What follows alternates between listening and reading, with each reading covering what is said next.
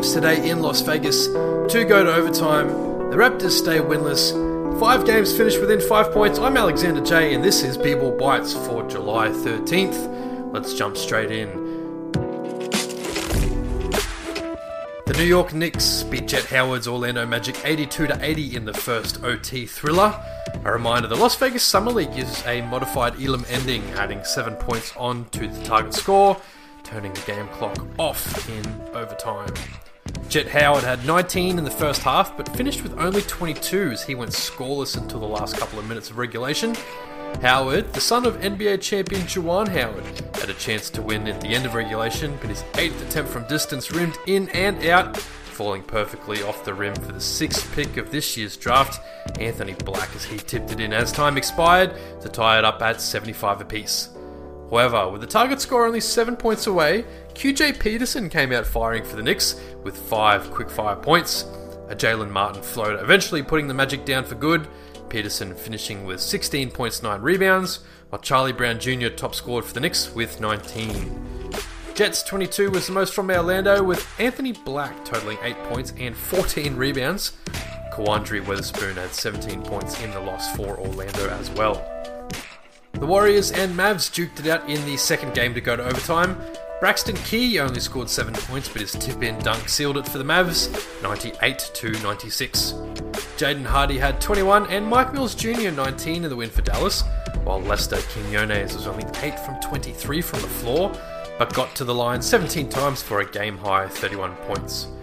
23-year-old power forward Reggie Perry, who last played in 10 games for Portland and Indiana 2 seasons ago, impressed with 20 points, 17 rebounds for a game-high plus-minus of plus 19 in the 2-point loss for Golden State. Brandon Pajemski shot 1 of 10 for just 3 points. The Clippers beat Memphis 83-74 behind 16 points from guard Xavier Moon. Kenneth Lofton Jr. was impressive, 24 points, 10 rebounds for the center on 75% shooting, while Jake LaRavia also had 22 for the Grizz. Forward Tyrese Martin had 25 to lead the Hawks to a 99-93 victory over the Timberwolves. Minnesota's Brandon Williams had 23 for them.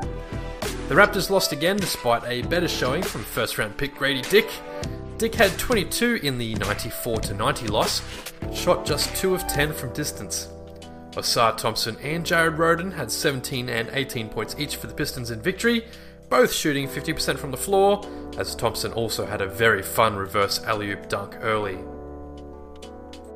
Utah had contributions from all over the place, 5 of their players scoring between 11 and 14. Luka Šamanik had the most notable contribution with 14 points, 7 rebounds, as the Jazz defeated the Nuggets 96-91. Center Julian Strather shot 11 times from beyond the arc for Denver, only connecting 3 on way to a team-high 21 points. OKC's young guys had a comfortable 98-87 victory over the Indiana Pacers. Chet Holmgren the star tonight with 25 points, 9 rebounds, 6 assists and 5 blocks. Ousmane Dang also had 22 on 9 of 11 shooting, while OKC got 18 apiece from Keontae Johnson and Jared Butler. For Indy, Jarris Walker scored 20 points and pulled down 9 rebounds. And in the most storied rivalry in basketball, the Celtics Summer League team beat the Los Angeles Lakers Summer League team 95-90 on Jordan Walsh's 25-point game. Max Christie and Demoy Hodge combined for 46 for the purple and gold in the defeat. That's it for today's edition of B-Ball Bites. Next episode you can catch Sunday night on Spotify or Apple Podcasts, or Monday midday on the NBA Live app. Thanks again for listening. As always, remember to follow your passion, and I'll see you in the next episode.